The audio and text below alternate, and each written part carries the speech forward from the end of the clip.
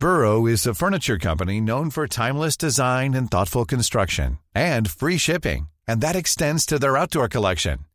Their outdoor furniture is built to withstand the elements, featuring rust-proof stainless steel hardware, weather-ready teak, and quick-dry foam cushions. For Memorial Day, get 15% off your Burrow purchase at burrow.com/ACAST, and up to 25% off outdoor. That's up to 25% off outdoor furniture at burrow.com/ACAST. Everyone knows therapy is great for solving problems, but getting therapy has its own problems too, like finding the right therapist, fitting into their schedule, and of course, the cost. Well, BetterHelp can solve those problems. It's totally online and built around your schedule. It's surprisingly affordable too. Connect with a credentialed therapist by phone, video, or online chat, all from the comfort of your home. Visit BetterHelp.com to learn more and save 10% on your first month. That's BetterHelp, H-E-L-P. What's this about, Gary? What is it? What is it about? Well, this one is about the evacuation of Suvla and Anzac of December 1915. That's a tough call, evacuating there. Anzac, they're all right next to each other. They don't have far to go, but they're right next to each other, within yards, a matter of yards, a matter of feet. And at Suvla, they've got 3 or 4 miles to fall back. How are they going to do it? How, Gary? Well, we tell about things like the conditioning of the Turks by not firing all the time, and then suddenly firing. Yeah. So, quiet doesn't mean gone. Yeah. It's a great story. I can't wait to hear that episode again. Until they were gone. Then quiet didn't mean they'd gone. Oh, yeah, it did. Yeah. They had gone. Cheers, Pete. Cheers, Gary. A Living History production. I'm Peter Hart, and for the last 40 years I've interviewed thousands of veterans about their experience of war. Join me on a journey through the pages of history. Welcome to Peter Hart's Military History. Hello and welcome to Peter Hart's Military History Podcast. And I'm joined as ever on Zoom with lovely Gary Bain, who's looking particularly gorgeous. And I believe you are accompanied somewhere in the room with the mysterious, silent but deadly presence of Fred the farting dog. No, he's gone. He knew you were coming, so I've had to open the door and let him out. He's best in the fresh air, to be honest. A dog that's, yes. Well, what today, let's get on with it. Let's get on with it early today. Less of this merry, cheerful banter. We're doing the evacuation of Suvla and Anzac in December 1915. Why are we doing that? Well. Yeah, why are we doing this, Peter? Well, because Matt said we had to. Matt said, you've got to publicise your book, The Evacuation of Gallipoli, which is coming out on Living History. And I said, what book? And he said, that thing you were typing, and all the rest of it. And that. So what's it about? Anyway, well, I've forgotten. It was nearly 2 weeks ago, Gary. No, it's about the evacuation of Gallipoli. And this is the first of 2 podcasts that will be dealing with the subject. This one is on the evacuation of Anzac, Suvla, and the second podcast, which will be out in a few weeks, is on the evacuation of Helles. So, should we kick off, Gary? Should we? Who's Shuey? I was in the army with a bloke called Shuey, actually. Yeah, we don't want to know that story. Yeah, let's go. And I've never believed that was animatically possible. Anyway.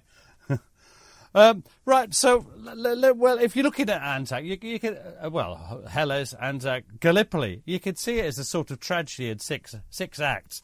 It's classical, just near Troy, so let's be classical, eh? You're very classical, you had a classical education. The conception, the abortive naval operations, you've got the landings on the 25th April, you've got the furious battles at Helles, which everyone forgets about, everyone Australian. Then we've got the Anzac breakout, the new Suvla, accompanied by the new Suvla landings, and then finally the evacuation. But do you know what? People always treat it as if it's inevitable, that they've got to evacuate, that there's no option. But that wasn't the case at the time. And Hamilton was definitely not.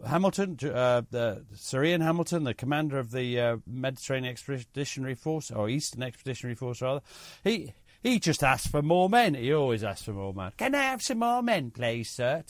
And Lord Kitchener, he wanted 95,000 more men. But where would they? Hang on, where would 95,000 men meant to come from, Peter? Well, that's the point, isn't it, Gary? Because the Battle of Loos is going to start on the 25th of September, 1915. It's difficult to send guns because it's also the time of the shell shortage. It's just bloody madness. And what about the French? What were the French doing at this time? Well, they were being difficult, Gary. Not like the French? No, not at all. They were being very variable. Some of the politicians still believed that Gallipoli would be a golden vision of the future, that it would work. They'd get Constantinople, they'd get Syria. That's what they really wanted. They didn't want to give up on it. Joffre, on the other hand, was dead against it. He was the commander-in-chief of the French army on the Western Front. Some of them wanted to get rid of a difficult general called Sarrail and pack him off to command a force in Gallipoli. There was all sorts of motivations, but the French basically couldn't make their mind up what to do. There was one bunch of people who were quite decisive. Can you think who that might be? A group of people. I can hear Fred. A group of people. Can I come in? I feel smelly. Who do you think, talking of smelly, and that's not fair, who do you think were decisive? Who did know what they wanted to do you think? Usually it's the Germans. The Germans, yeah. Germans. And they knew exactly what they wanted to do. Their Chief of General Staff, Falkenhayn, decided that if the Turks were going to stay in the war, he had to open up a direct rail route to Turkey, and so that they could send stores, all the rest of it. But there's something in the way, and that's Serbia. So what the Germans did was negotiate with Bulgaria, get them to join the Central Powers with the aim of knocking Serbia out of the war. That was what they intended to do. That was, and then they could send anything, ammunition, heavy guns to the Turks. They could do what they liked, really. And this worked, and eventually, 1st of October, Bulgaria declares war. So there's another Central Power then. And at that moment, in truth, Gallipoli becomes a real backwater. Because the French, really, they want to support Serbia. The British don't know what they're doing. The French go mad. The French rush into action and start talking about sending reinforcements. And in a way, Gary, it's exactly like at the start of Gallipoli. Nobody thinks about Salonika properly. No one talks it through. There's no proper planning. But they want to send as many divisions as possible. And two of them, 2 British divisions, 1 French, are going to have to come from Gallipoli. And they're going to go to Salonika? Yeah. And this is, which, is a Greek port which has access to where they're going to be fighting on what was known as the Salonika, the Doiran area, that. Now, this meant we were now going to fight on 3 fronts. Now, we couldn't manage to fight on 2 fronts, but we're going to fight on 3 fronts. And people start to go, do you think we can get out of Gallipoli? And Lord Kitchener says, he's the Secretary of State for War, he says this: what is your estimate of the probable losses which would be entailed to your force if the evacuation of the Gallipoli Peninsula was decided on and carried out in the most careful manner? No decision has been arrived yet on this question of evacuation, but I feel that I ought to have your views. In your reply, you need not consider the possible future danger to the Empire that might be thus caused. So this is a shot across Hamilton's bows. Now, how do you think Hamilton reacts? I mean, you've got a quote there from Hamilton, I believe. Yeah, I mean, Hamilton was apoplectic with rage and a very, very frustrated man. And he said, if they do this, they make the Dardanelles into the bloodiest tragedy of the world. Even if we were to escape without a scratch, they would stamp our enterprise as the bloodiest of all tragedies. Kay has always sworn by all his gods he would have no hand in it. I won't touch it, and I think he knew that and calculated on that when he cabled. Well, that's not quite what was going on. Hamilton was already in trouble about his handling of the Gallipoli campaign. We don't need to go into that. But when on 14th of October, the Dardanelles Committee, which is like the War Cabinet, they met to reconsider it. And they decided to recall Hamilton. And their replacement choice was, in my view, an excellent choice. He was General Sir Charles Monro, who was commanding the 3rd Army on the Western Front. He's a proper Westerner, and he's a good, thoughtful, modern general. Now, while they're waiting for him to come out, Hamilton's staff officers start to, look at the options for their new commander-in-chief, because, that's what staff officers do. And yeah, Gary, sorry. I was going to say, was there no plan prior to this for evacuation at all? There doesn't seem to have been. I mean, the last time it was mentioned properly was on the night of the landing, when they thought of evacuating. 25th of April, as far back as the 25th of April. But since then, it had just seemed impossible. And when you read the options, I love the options the staff say. Option 1, could we have 10 French divisions, please, to create an attacking army of 250,000 men? Oh, and we also, in a total, because we have to replenish our depleted ranks, and we've got to fight the Turks all winter, because we won't be able to attack until the spring of 1960. Can we have 400,000 reinforcements in total? Where are they coming from, Gary? Where? And they reckon a voluntary evacuation, they think it was possible, but they'd lose 50% of the men and 66% of the guns. And what did they think the Turks would be doing during all this time if they had 250,000 men and waiting for the spring to come along before they could do anything? I don't know. It's madness. The Turks would be moving up their own 250 or 400,000 men. Whatever we could do, it was easier for them to do because they're not the other end of the world. Now, Monro, when he gets out there, he makes... it's famous. Churchill always says, he came, he saw, he capitulated. On the 30th of October, he visited Helles, Anzac and Suvla in a single day, which you'd be hard pushed to do now. Yeah. But Kitchener was pokey. I want to know. I want pokey, he met with his corps commanders. We better introduce them. Lieutenant General Sir William Birdwood, British, commander of the Anzac Corps. Lieutenant General Sir Julian Byng, 9th Corps, out-and-out Westerner, sent out there because everybody else was so useless. They'd sent out in August. He was commanding 9th Corps. And Lieutenant General Sir Francis Davis, often known as Joey, he was commanding 8th Corps. That's the Hellesmont. 9th Corps were at Suvla. Sorry, I should have said that. And he also talked to some of the divisional questions. He asked 2 questions. Could they launch a sustained offensive? And could they hold back a serious Turkish attack? And the consensus was, and there's variations, that they could only manage a short 24-hour offensive and that they might be able to hold the Turks, but if they got unlimited ammunition via Serbia, via Bulgaria, they couldn't. Can you imagine a professional soldier like Monro? And particularly, I always like to picture him arriving at Anzac. Is that a beachhead? In any way, do you think that's a proper beachhead? And think about D-Day when it's bloody miles inland. It's quarter of a mile, half a mile inland. It's bloody ridiculous, isn't it? And he looked at it. He must have looked at the piers. He must have looked at the open beach. He must have looked at the stupid logistic arrangements, and he looked at the fact that it was coming winter, and he looked at the fact it was all under shell fire. In fact, most of it's under bloody small arms fire.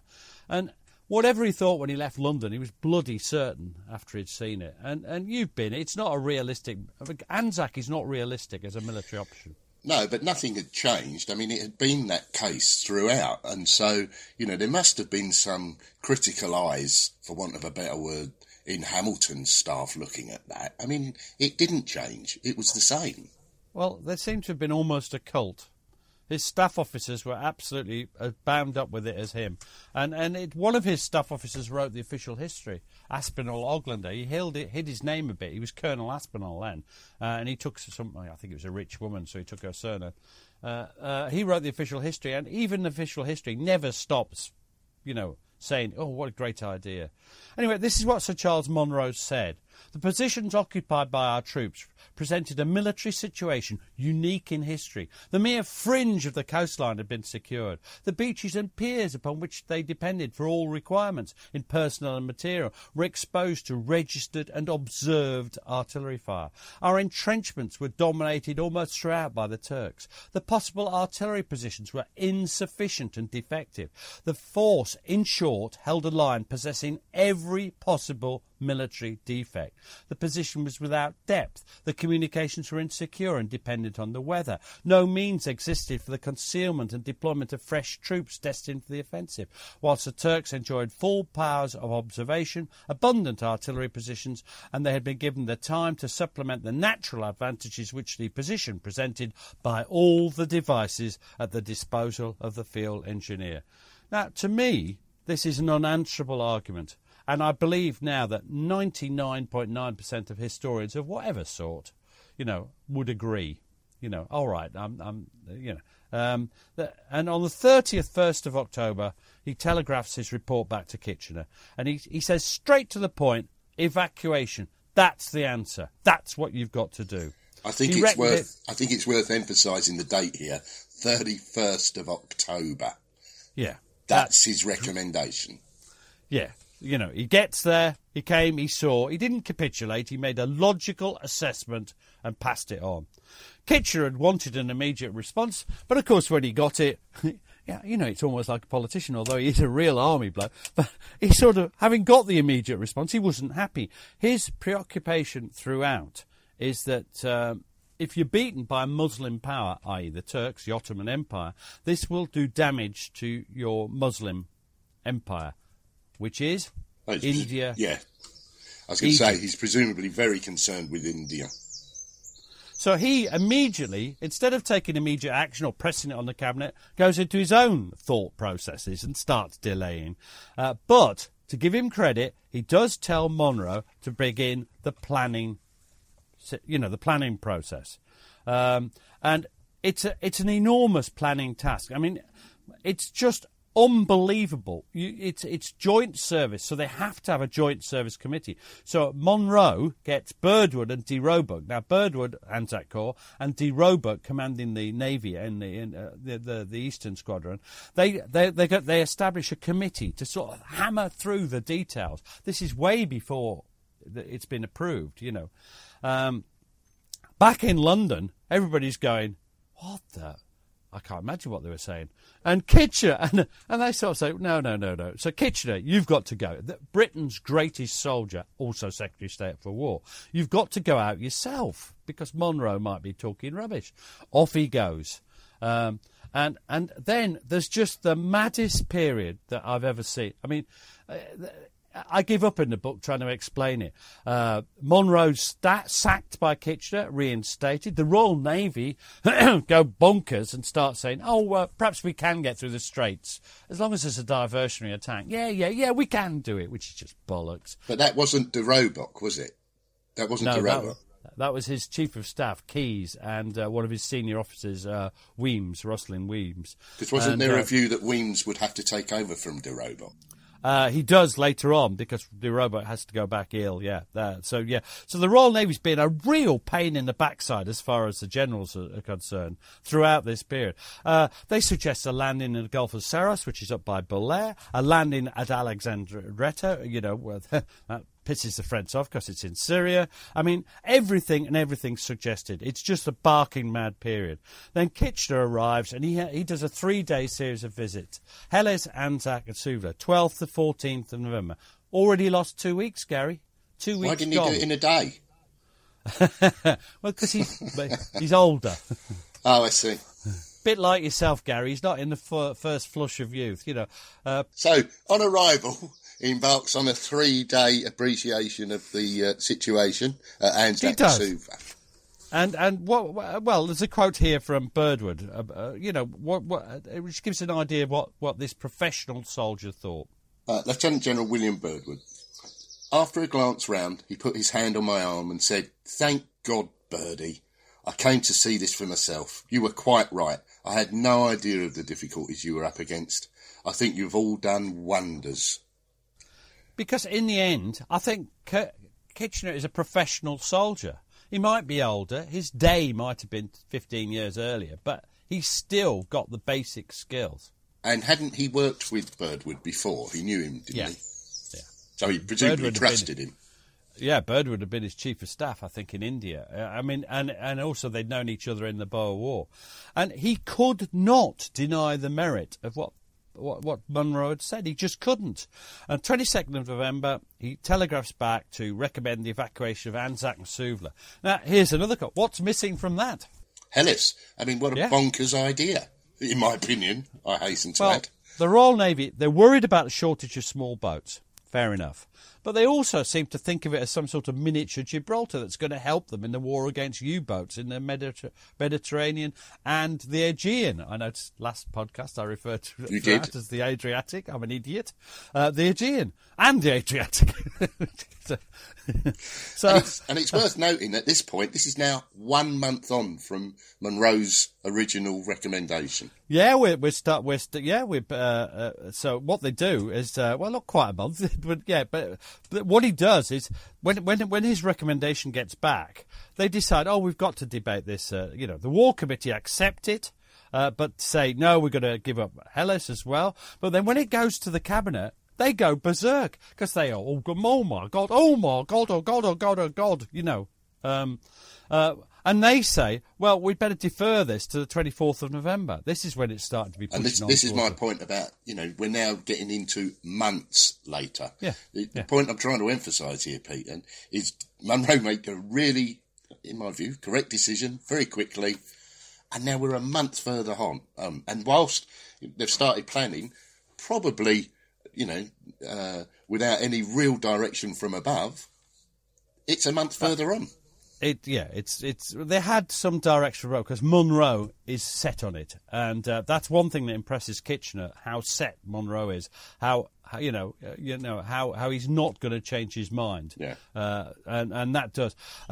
Monroe's appointed commander-in-chief of all Mediterranean forces outside Egypt, and Birdwood is appointed commander-in-chief of what's now going to be called the Dardanelles Army. So Lieutenant General Sir Brian Mahon, whose name I can't pronounce, I'm told it's Mahon, but there you go. He's put in charge of Salonika, and Birdwood is replaced by Lieutenant General Sir Alexander Godley, who we always think as the New Zealand, commander. He had commanded the New Zealand and Australian division. But then the British cabinet, they meet on the 24th of November, and do you know what? Soldiers often don't like politicians, but Jesus wept, this gives you good reason. Look who's for evacuation. Kitchener, Monroe, most of the senior military officers at Gallipoli on military grounds. Birdwood's worried about, like Kitchener, worried about the Empire. You've got the General Staff of the War Office, the War Committee, but the great men, those great politicians in the War Cabinet, they can't make their mind up.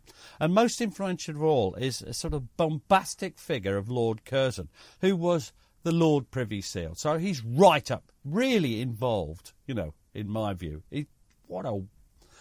And his argument is always quoted, and you can tell the guy's educated, but Jesus wept, what an idiot. How many people in politics today who have a classical education but are complete and utter fuckwits?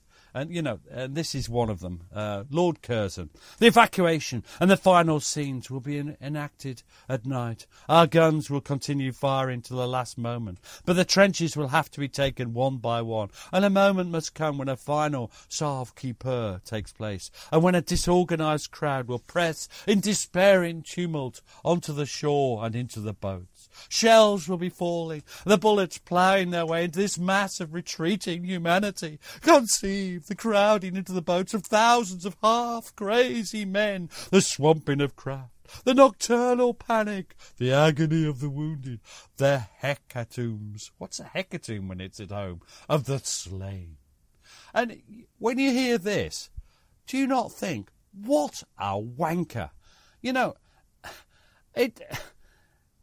They're ducking. I mean, all he's doing, he's been told by all the professionals that they can't stay, but he's worrying about what will happen if they try and get off. That's not his job. I think that whilst, it's right, potentially it would have been terrible. It could have been terrible. Yes. But it was no worse than the loss of life that would have occurred from continuing futile attacks at both Anzac and Suvla. And of course, being just shelled out. And what happens if the port's destroyed? When I say port, I mean a couple of wharfs and a jetty or two, you know.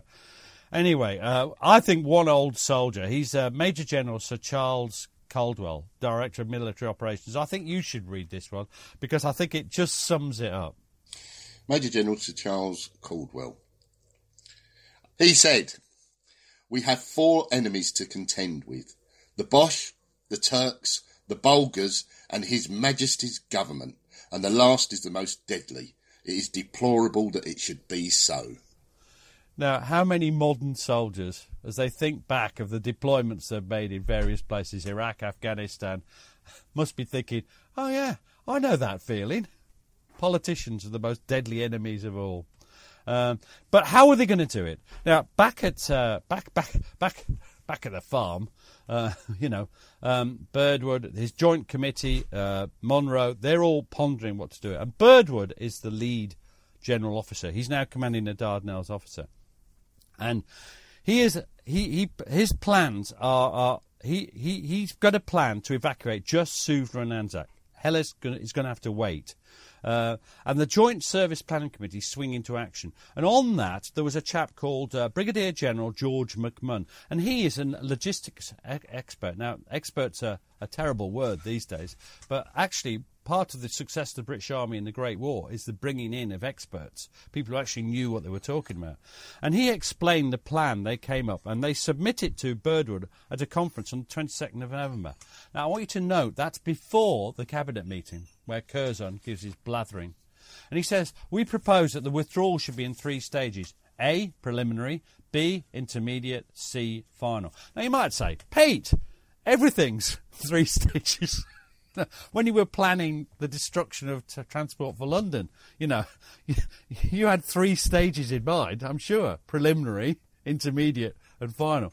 But he goes on. The preliminary stage was to be of an indefinite duration during which troops, animals and stores not required for a defensive winter campaign should go. Now, I should explain that then is while the politicians are making their mind up. The intermediate stage would be that in which troops and guns not essential for the tactical withdrawal should go. We put this stage at 4 days. So what he's saying there is that 4 days in which they get off anything they could, but leave enough to defend against a Turkish attack in the last, the final stage. The final stage would be the actual tactical withdrawal of the essential, unencumbered fighting troops, who might, if need be, abandon 1/3 of their guns. Okay? So that is the sort of thing. And the preliminary stage would commence immediately. They've got no time to waste because they're worried about winter storms. We'll come back to that. Now, the tactical methodology, a big word that to me, isn't in their hand. That goes back to Birdwood. And Birdwood gives it to Godley's and his old Chief of Staff, Brigadier General Brudenell White. Now, mark well his name, Gary, because this man, if there's a hero of the evacuation, this is him. He is in charge of the detailed planning of how they're actually going to do these stages. And he thought it through, and he was a great officer. He decided the only chance was to deceive the Turks to the last minute, to leave them in total ignorance until it was too late. Now, you've got to look at the problems he's facing. At Suvla, there's a 3 mile from the front line, overlooked front line, quite a distance between the lines, 200, 300 yards often, but 3 or 4 miles to get back to the beaches. So that's one set of tactical problems. At Anzac, 2 or 3 yards between them, but only about half a mile to get back. So there's different problems. But whatever, he decides a consistent approach that the final stages should be hidden from the Turks. Everything should be done. Every subterfuge, I can't say that. Every subterfuge, every trick should be employed to try and keep the Turks in total ignorance. But his biggest thing was the periods of silence. And I love this because what he decided was that he'd start this right away. And on the night the British Cabinet is engaging in what could be called as mutual masturbation session back in London, he institutes periods of silence. What's clever about that? Well, it's brilliant because, it's really simple. what he wants to do is to try and train the Turks to expect period of silences, and that doesn't mean that there's nobody there. So if they pop up and have a walk around, presumably on occasions they wouldn't be shot at, and on other occasions they would be shot at, so that they wouldn't quite know whether or not they should take any notice of the silence at all. So it's like a Pavlov's Fred the dog. If only I knew who Pavlov was. I thought that was like an ice cream and dessert type thing. But it is brilliant, the idea, and you could just, you can imagine the Turks, it all goes quiet. They sort of poke their head cautiously above, nothing happens. They have a look, nothing happens. They sit on the parapet, nothing happens. They go into no man's land, nothing happens. And, 2 or 3 days later, all hell breaks loose. And, they must have thought, what the bloody hell's going on? And confusion. They'd get a bloody nose, and that would make, what would that make the man in the front trench? Well, you'd be very careful, wouldn't you? Because you'd never know. You wouldn't know. And they thought it might be just part of the new, perhaps they're a bit short of ammunition, whatever. You can imagine the Turks thinking, I don't know what they're up to. I've no idea what they're up to, but it's just it becomes the new routine. It becomes something that they live with, that they're used to. Meanwhile, they're all building up the logistical things, the piers and everything else. But you see, Canon Geyser, they could see they're working on the piers and things, but this is what he thought. And go on, tell me, who is Canon Geyser, seeing as you don't like me introducing Well, you? Colonel Hans Canon Geyser, he's an attached German officer in command of the Turkish 18th Corps. And he was fooled. He said, rumours and suggestions that the enemy were going to evacuate Gallipoli naturally swarmed around us on Gallipoli. I, personally, did not believe in such a possibility because, taking into account the English character, I considered it out of the question that they would give up such a hostage of their own free will and without a fight. Hey, I'm Ryan Reynolds. Recently, I asked Mint Mobile's legal team if big wireless companies are allowed to raise prices due to inflation. They said yes. And then when I asked if raising prices technically violates those onerous 2-year contracts, they said, what the f*** are you talking about, you insane Hollywood ass f- So to recap, we're cutting the price of Mint Unlimited from $30 a month to just $15 a month. Give it a try at mintmobile.com/switch. $45 up front for 3 months plus taxes and fees. Promo rate for new customers for limited time. Unlimited more than 40 gigabytes per month. Slows full terms at mintmobile.com. Burrow's furniture is built for the way you live. From ensuring easy assembly and disassembly to honoring highly requested new colors for their award-winning seating, they always have their customers in mind. Their modular seating is made out of durable materials to last and grow with you. And with Burrow, you always get fast, free shipping. Get up to 60% off during Burrow's Memorial Day sale at burrow.com/ACAST. That's burrow.com/ACAST. burrow.com/ACAST. Everyone knows therapy is great for solving problems, but getting therapy has its own problems too, like finding the right therapist, fitting into their schedule, and of course, the cost. Well, BetterHelp can solve those problems. It's totally online and built around your schedule. It's surprisingly affordable too. Connect with a credentialed therapist by phone, video, or online chat, all from the comfort of your home. Visit BetterHelp.com to learn more and save 10% on your first month. That's BetterHelp, H-E-L-P.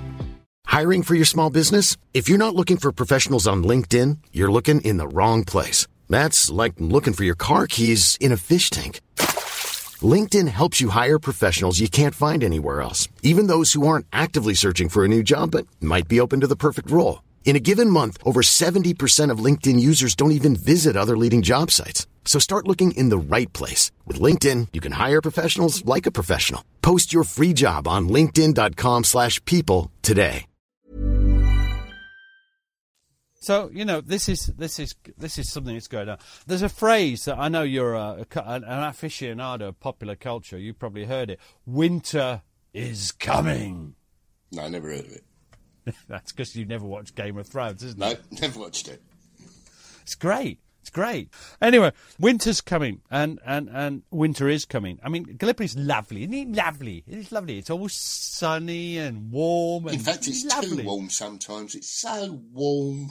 Lovely and warm. And But round about the back end of October, moving into this November, particularly late November, things start to change.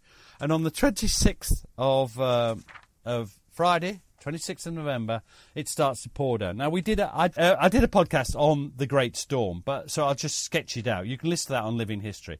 But there's a tremendous storm. The rain teams down like there's no tomorrow, like a bloody monsoon. And then 1 o'clock next day, Saturday, a real tragedy. The rain stops and it freezes. And then it starts to snow. And it is just the perfect storm, Gary. And can you imagine just being sat there, you know, in a flooded trench that's freezing for hour after hour? Not for a couple of hours or even 5 or 6 hours, for 3 days. I mean... Yeah, I think it's worth pointing out, Peter, isn't it, that you know, people think of Turkey as a holiday destination and sometimes, you know, go all year round. This is coming from the Russian steppes, isn't it? And we're not talking just cold.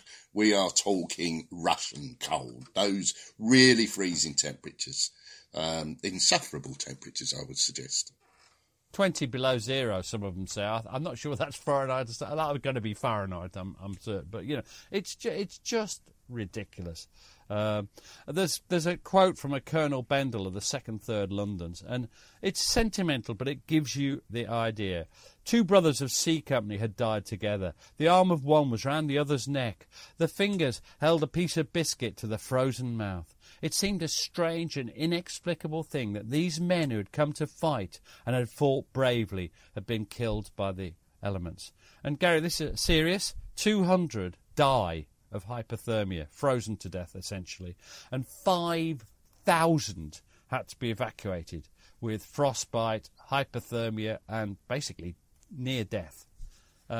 This is a terrible time. And can you imagine, do you think the politicians were suffering an equal amount back in London? No. And I mean, it's also worth noting, you know, it wasn't just the men that were suffering. Animals, you know, you had the animals were suffering. The infrastructure was suffering. You know, damage was being caused. The whole thing. I mean, frankly, had the politicians pulled their finger out, you might have actually have been able to evacuate before that storm. But hey-ho, we didn't. But absolutely. I think it's terrible. And still, that they've got 91,000 men, you know, 200 guns, 5,000 horses and mules stuck ashore at Suvla and Anzac at the end of November.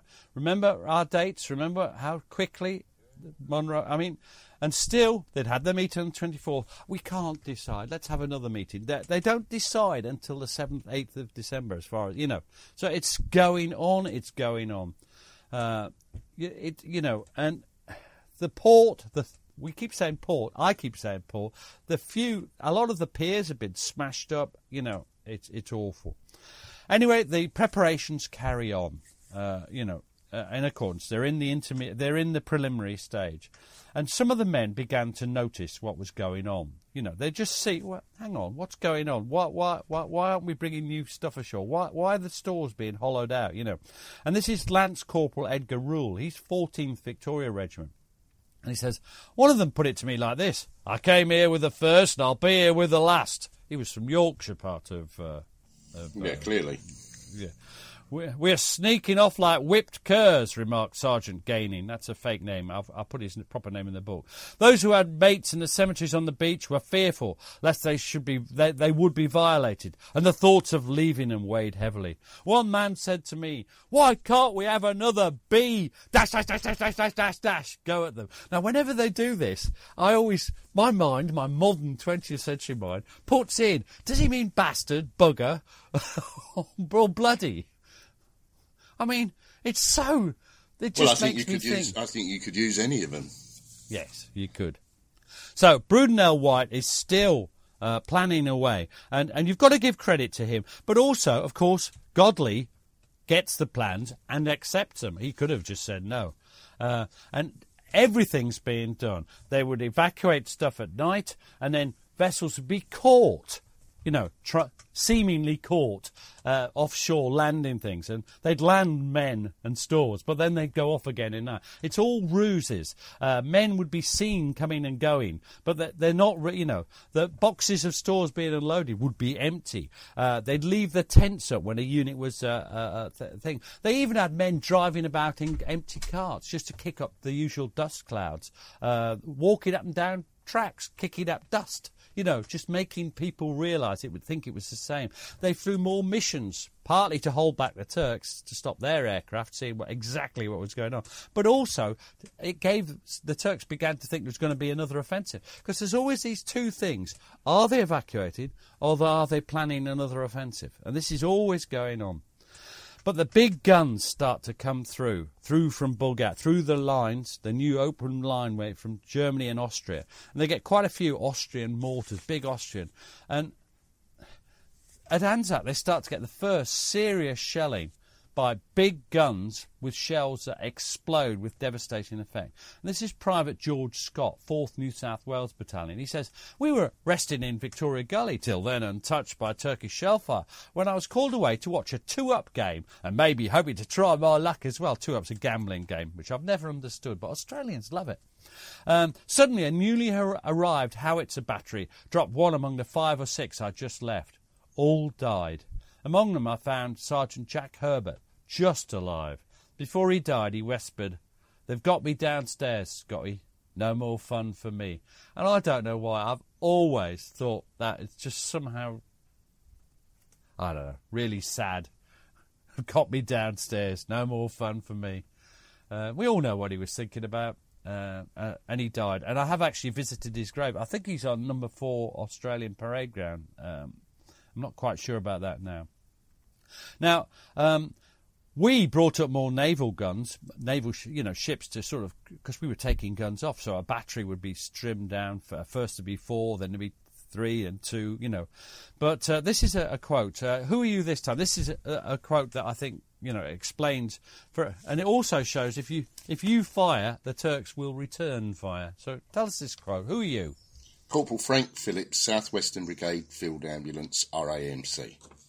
Watched 3 big battleships in the bay in front of us bombarding the Turks. Their noise was deafening. We could see some of our shells pitching on yonder hills. The Turks must have had a very warm time, but they were returning fire.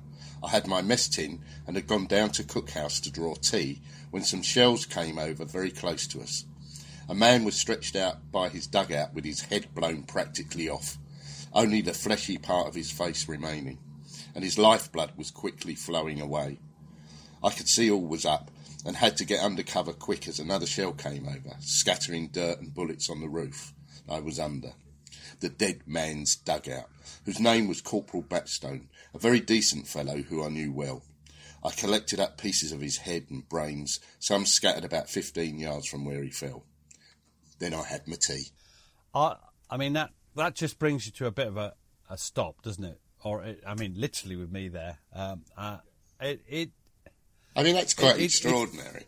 It's the juxtaposition, isn't it? And then I had my tea. And but of course that's what lived life at Gallipoli was like. You had to carry on. Now Birdwood gets news 9:30 on 9:30 in the morning on the 8th of December that the government had finally made its mind up. Yeah, well done. It's now, of course, winter. Winter's not coming; it's come. But this started in October, but now it's bloody December. And the intermediate thing starts. They've got to get off 77,000 men by this stage, 188 guns. They'd send a lot. They'd sent off the units that had been almost destroyed by the great storm, and they were going to reduce it to 40,000 men, 20,000 at Suvla and 20,000 at Anzac. And then that would be an intermediate stage, 10 days, and then there'd be a 2-day final stage, and that was going to be the 18th and 19th of December. Why 2 days? Because the Royal Navy could only deal with 20,000 men in one night. Okay. So, that's what it has to be. Now, I want to pay tribute to the engineers and the working parties there, because you You know what the infantry have to do. They have to do the digging for the engineers a lot of the time. They're road building. They're putting in roads where necessary. They're crossing the sandy areas. They're building light tramways. They're really working on the piers. They're trying to bolster them, hammering in piers is the word for... They're hammering in things and... see you helping. Hammering in sticky things, which are then... The hold back and then filling them up with stones, wooden cribs they used, They're laying mines in no man's land. They're wiring up with tripwires. They've got barbed wire everywhere. There are 3,000 mines laid in the wide no man's land at Suvla. They're preparing the supply dumps for destruction. They'd be set with explosives and to be lit when they've gone. They're working on the last ditch defences. Now at Suvla they sort of stretch down inline and just goes round, Lala Baba, covers off the two main where they're going to leave. But to be absolutely honest, when you read the last ditch line at Anzac, it almost is the Anzac line anyway. It's just it goes around Pluggies, Walker's, Pluggies, and down McLagan's to the beach, and Pluggies is going to be the keep. By now, some people have guessed, like we had the bloke before who was guessing what was happening, but people aren't sure. And this is Brigadier General. You're going to be. I'll introduce you if you don't mind. Brigadier General John Monash, who's 4th Brigade, and he says this. Being bound to secrecy, I can take none of my staff or COs into my confidence. I am almost frightened to contemplate the howl of rage and disappointment there will be when the men find out what is afoot. Afoot? It's about 12 inches, Gary. Thanks, mate. Oh, sorry. The old ones are the best, Peter. Yeah, they are. They are the best. One sign that things are changing, and as we move, 10th, 9th, we're going through 9th, 10th, 11th, 12th of December, is that there starts to be more food about, because actually they're just using it up. Uniform. You can get yourself a nice new uniform. Do quartermaster sergeants normally give out uniforms at the drop of a hat? They are noted for their generosity. Generosity of spirit, the kindly Absolutely. nature. I know one quartermaster called Chris Carling, Major Chris Carling, but he has the spirit of a regimental sergeant major. I think no one would argue with that. He was in your brigade, wasn't he, when at TFL? You like to call it a brigade because he had 4 colonels working for him, which said although he himself was at most a Lads Corporal, as he had 4 colonels working for him at TFL, he chose to describe himself as Brigadier Bain for quite some time, didn't you, Gary? Yeah, the whole of the meal. Anyway, 14th of December, they're finally briefed. And now they really start. And the men spend a lot of time, and I've put some of this in the book, setting up booby traps. So you open the door of a dugout, it sets off a Mills bomb. You tread on something, it sets off a Mills bomb. Tripwires, bombs. You've got the usual thing, Gary. Oh, that's an interesting looking something. You touch it, bang. Yeah, I got a question about this because they were very busy setting up these booby traps, and I think they were. I don't know if this is true or not, but I think there's a suggestion that Godley wrote a letter to his opposite number, who referred to him as Excellency, where he was asking them to look after their dead and be respectful, and yet we're running around setting up all these booby traps. Yeah, I should be grateful if Your Excellency will take measures for their special preservation, the graves in the territory under your command. They've fallen far from home, fighting gallantly in their country's cause, and deserve that, blah, blah, blah. And yeah, he did. We're not sure whether he left that message. There's different sources saying different things. But what I would like to do is say, will the Turks respect the graves? Let's leave that, and let's come back to it in the sense at the end, and see whether they do respect the graves, right. Because that is, and Godley leaves that on I think it's the 17th, 18th, when he leaves. He's meant to have left it. He certainly wrote it. Whether he left it is it doesn't matter whether he left it or not, really, in a sense. It's what's going through his mind. A lot of them, you've noticed before, I'm sure, people mention the graves. As they're going past them, they say, we're leaving you behind. And there is this underlying fear that something terrible will happen. Firstly, the desertion, although they're dead, but still desertion. You're leaving your mates. You're leaving your mates. Are their graves going to be respected is an underlying fear. They also, it's at this stage, 17th, that they start ramping up the cunning ploys. You know, it's the old blackfella. I have a cunning plan. And there's Charles Bean, who's the... Blackadder. What did I say? Yeah, Blackadder. Yeah, I've no idea what I said now. Charles Bean took a last walk on the 17th round Anzac, which didn't take long. And... You know, what he saw has become a legend. The first thing I love is he says this: a party of men were detailed to smoke and lounge about on Artillery Road corner where Gabba Tepe could see it. Well, I love that. Well, can you imagine soldiers being told? I'll volunteer for that. And to carry, you wouldn't volunteer for this one, and to carry water like stage soldiers round the road, through a sap and then back again. So you know when soldiers march on the stage, go round, then march around the back and come out the other side. A little further on, I found the light horse playing cricket on Shell Green, Major Onslow batting, while the shells are flying far overhead. And that is the origin of the famous photograph, which even you, Gary, who don't like cricket, you seem to prefer football, although your choice of football team is eccentric, because the word football and Arsenal are not often closely connected, are they? Be honest. Is that a sulky silence I hear? No. Or have you accidentally switched your mute button on? As a Liverpool fan, enjoy your asterisks. Anyway, that's good.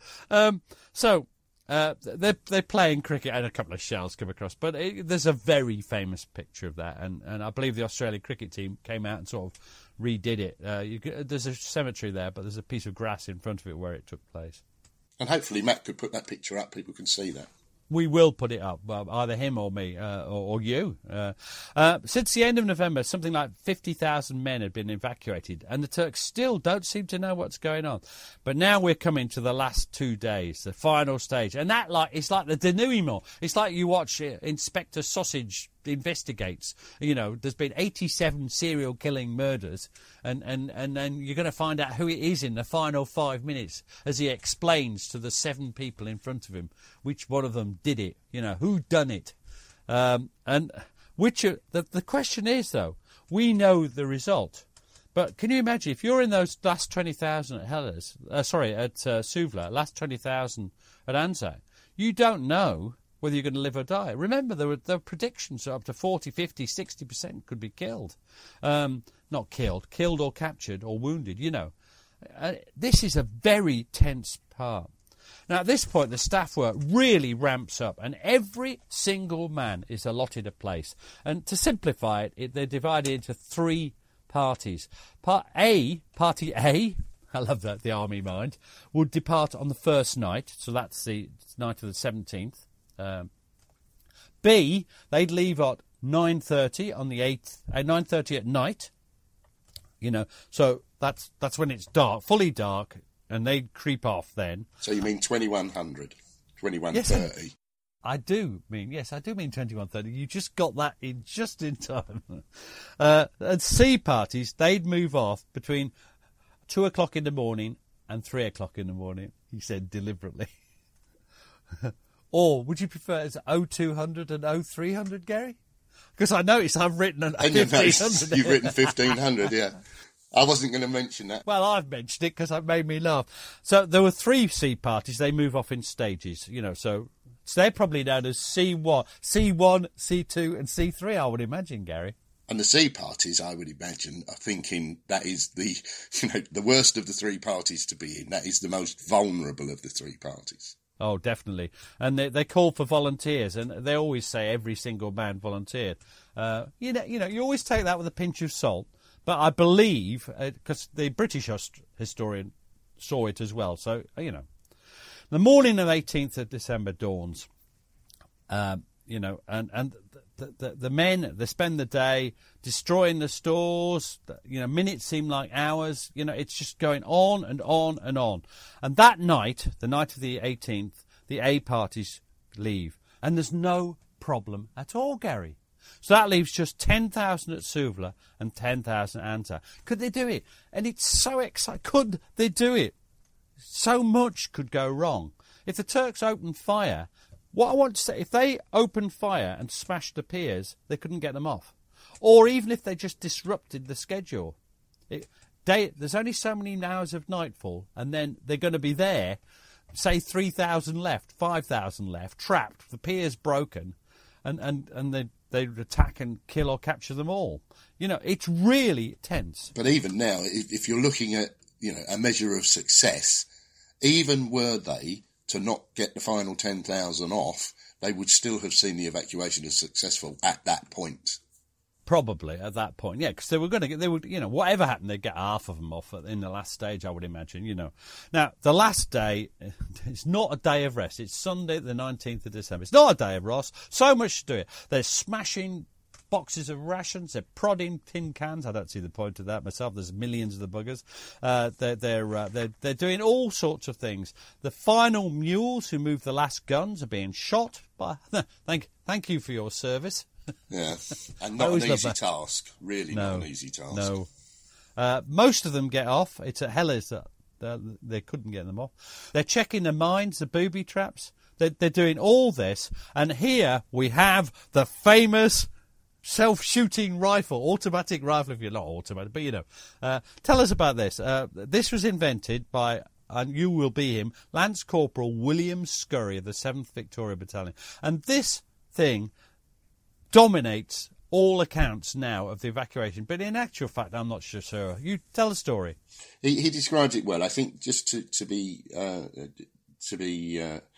fair up front, most people would think that you squeeze a trigger, and generally when you're firing, you do. But in order to make these fire, you needed a jerk, and he describes exactly how that works. It occurred to me that if we could leave our rifles firing, we might get away more surely. The sand of the hourglass was the first germ of the idea. If the sand could be made to trickle from above into a container attached to the trigger, the increased weight would finally release it. Next day I started on the idea, but it wouldn't work. The sand wouldn't run and the trigger wanted a jerk to pull it. The jerk was easily got over by the cartridge box full of dirt, but water was the only thing that I could think of to replace the sand. So the cartridge box would fall, that would create the jerk, and the gun would fire. But the point about this is what you get nothing. Self-firing rifles, it dominates the popular myth. And when Matt puts it up, I bet he has a picture of a self-firing rifle. In fact, when he put the advert up for it, he did. The 7th Victoria Battalion mentions only 6 of them were left, and they only delayed the firing by 30 minutes. But that 30 minutes is vital at Anzac. It's the difference of time between being on the second ridge and being back in the, you could get back to the sea in that time. Now, it's a terrible day. They're on tenterhooks. And during that day, the Turk guns would open up and everyone would think, oh my God, they get it. No. And then the guns would stop. An aeroplane would fly across. They go, oh my God. The Turks would do something, fire a mortar or something. It's all going on. And that day, when you talk about it's a very short day. It's probably one of the shortest of the year, although I'm not good at when that date is. But it must have seemed like the longest day, to use another famous phrase, for the people who just waiting for nightfall. Can you imagine it, Gary? Yeah, it must have been terrible. And I've not seen that film either, The Longest Day. It's too long. Now, Birdwood, during the day, Birdwood pays his final visit to Anzac. And I love this quote. I found it. I'd seen it before, but not noticed the humour of it. I think it's like a really cheap metaphor for the whole Gallipoli expedition. And when I say it's a cheap metaphor, it's the sort of thing that a serious historian, an academic of some sort, they wouldn't use it because they would think it was scurrilous. But I love it because it just sums up for me Gallipoli. Carry on, Gary. Who are you? As you said, I'm General Birdwood. So there was a curious little incident as I landed at Anzac that day for the last time. Matting had been laid on the landing stage to ensure silence when the men embarked, and as I stepped ashore, I caught my foot in this and fell flat on the beach. At that particular moment, the landing stage was under rifle fire from the enemy, and not unnaturally, everyone thought for a moment that I had been hit. What bad luck that would have been on our very last day. And I just love it because it's the idea of falling flat on your face on landing at Anzac. It's pretty well what... I'm not decrying the heroism of those Anzac troops, but that's fundamentally what happened. They fell flat on their faces and ended up with the world's smallest beachhead, able to do nothing. And that rather sums it up. Now, I'm not going... The evacuation of Suvla... There's only so much time for a podcast. Evacuation of Suvla goes without a problem. They get back their 3 miles, they leave behind, but surely they couldn't do it at Anzac. The trenches are only...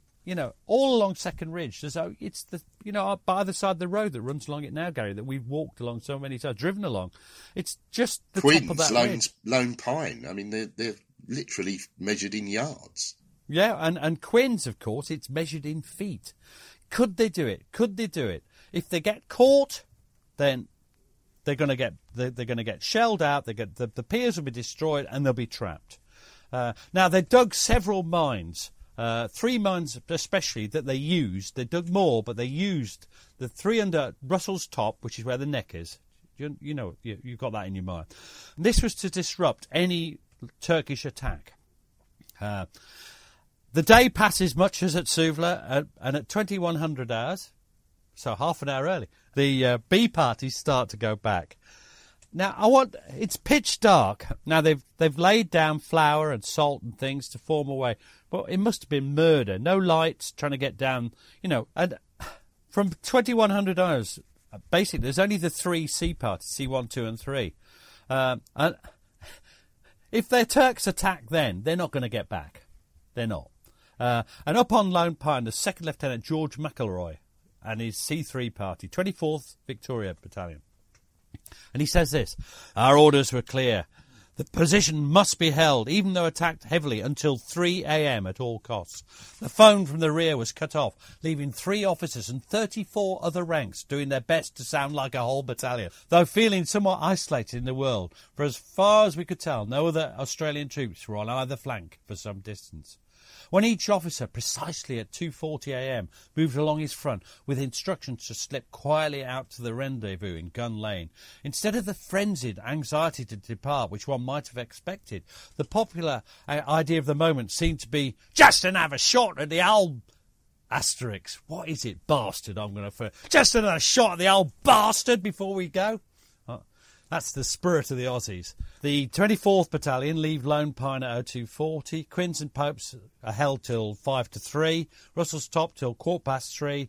Walker's Ridge finally abandoned about 25 past 3. The men have got blankets wrapped around their boots. They're following these trails and they're going back. And this is when the two things, you've got the self-firing rifles going bang every so often. Not many, but just a smattering of shots, yeah?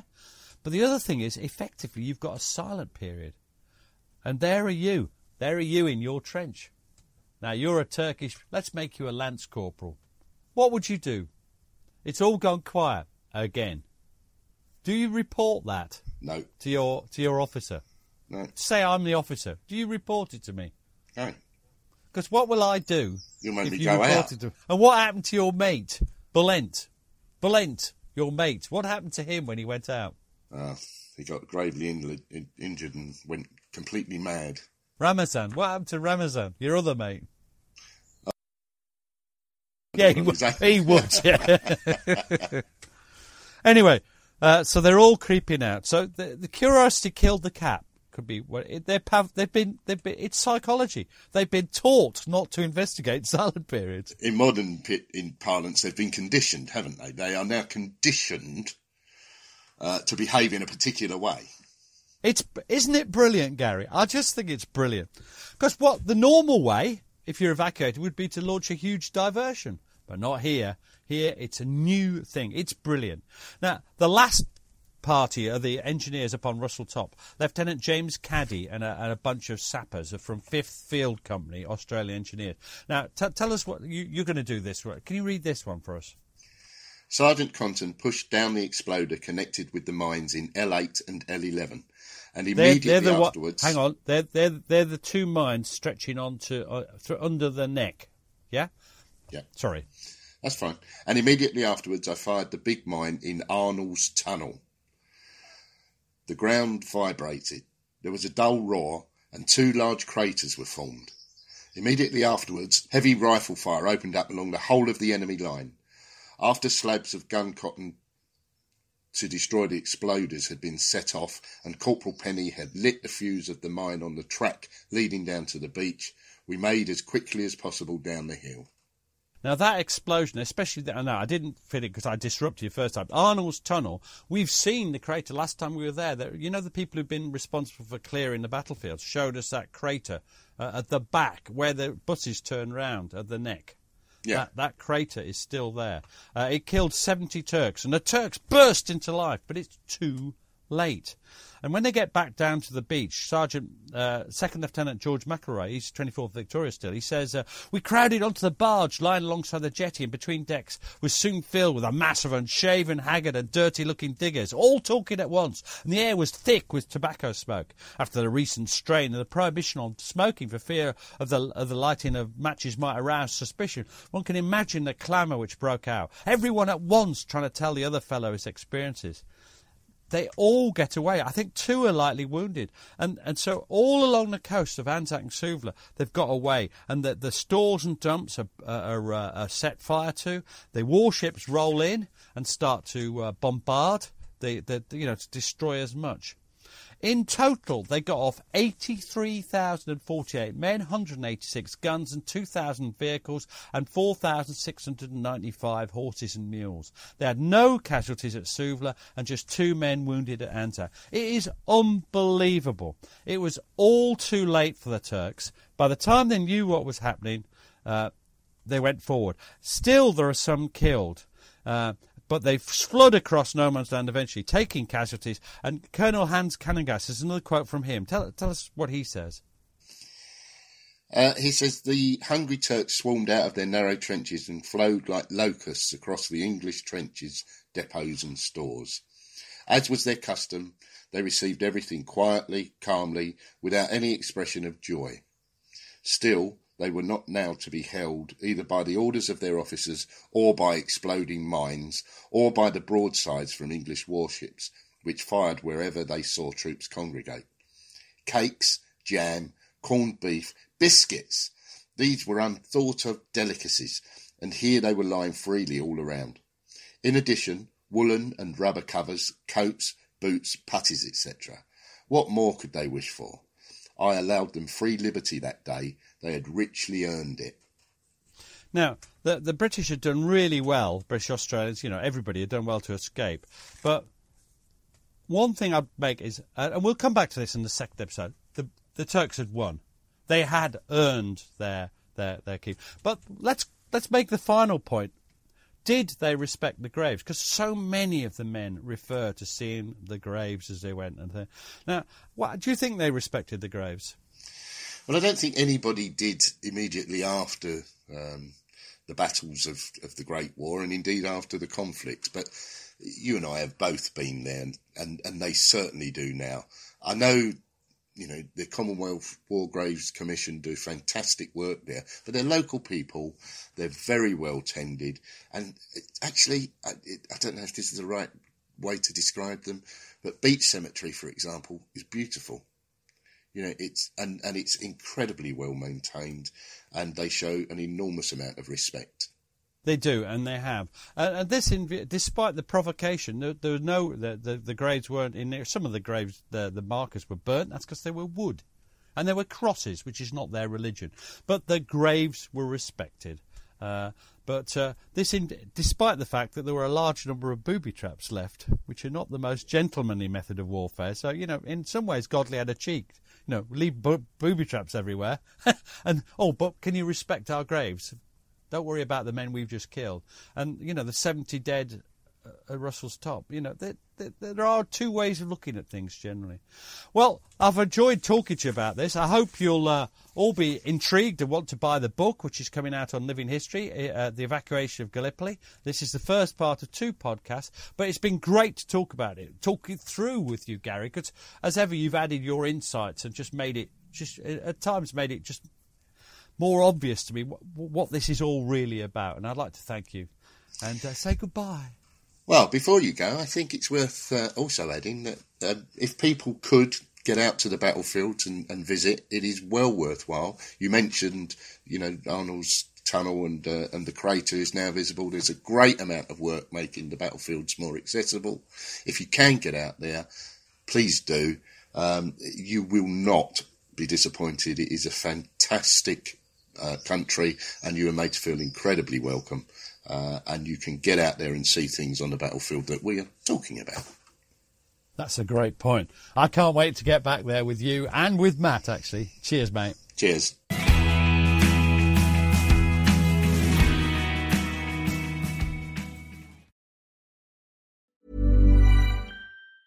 Mom deserves the best, and there's no better place to shop for Mother's Day than Whole Foods Market. They're your destination for unbeatable savings, from premium gifts to show-stopping flowers and irresistible desserts. Start by saving 33% with Prime on all body care and candles. Then get a 15-stem bunch of tulips for just $9.99 each with Prime. Round out Mom's menu with festive rosé, irresistible berry chantilly cake, and more special treats. Come celebrate Mother's Day at Whole Foods Market.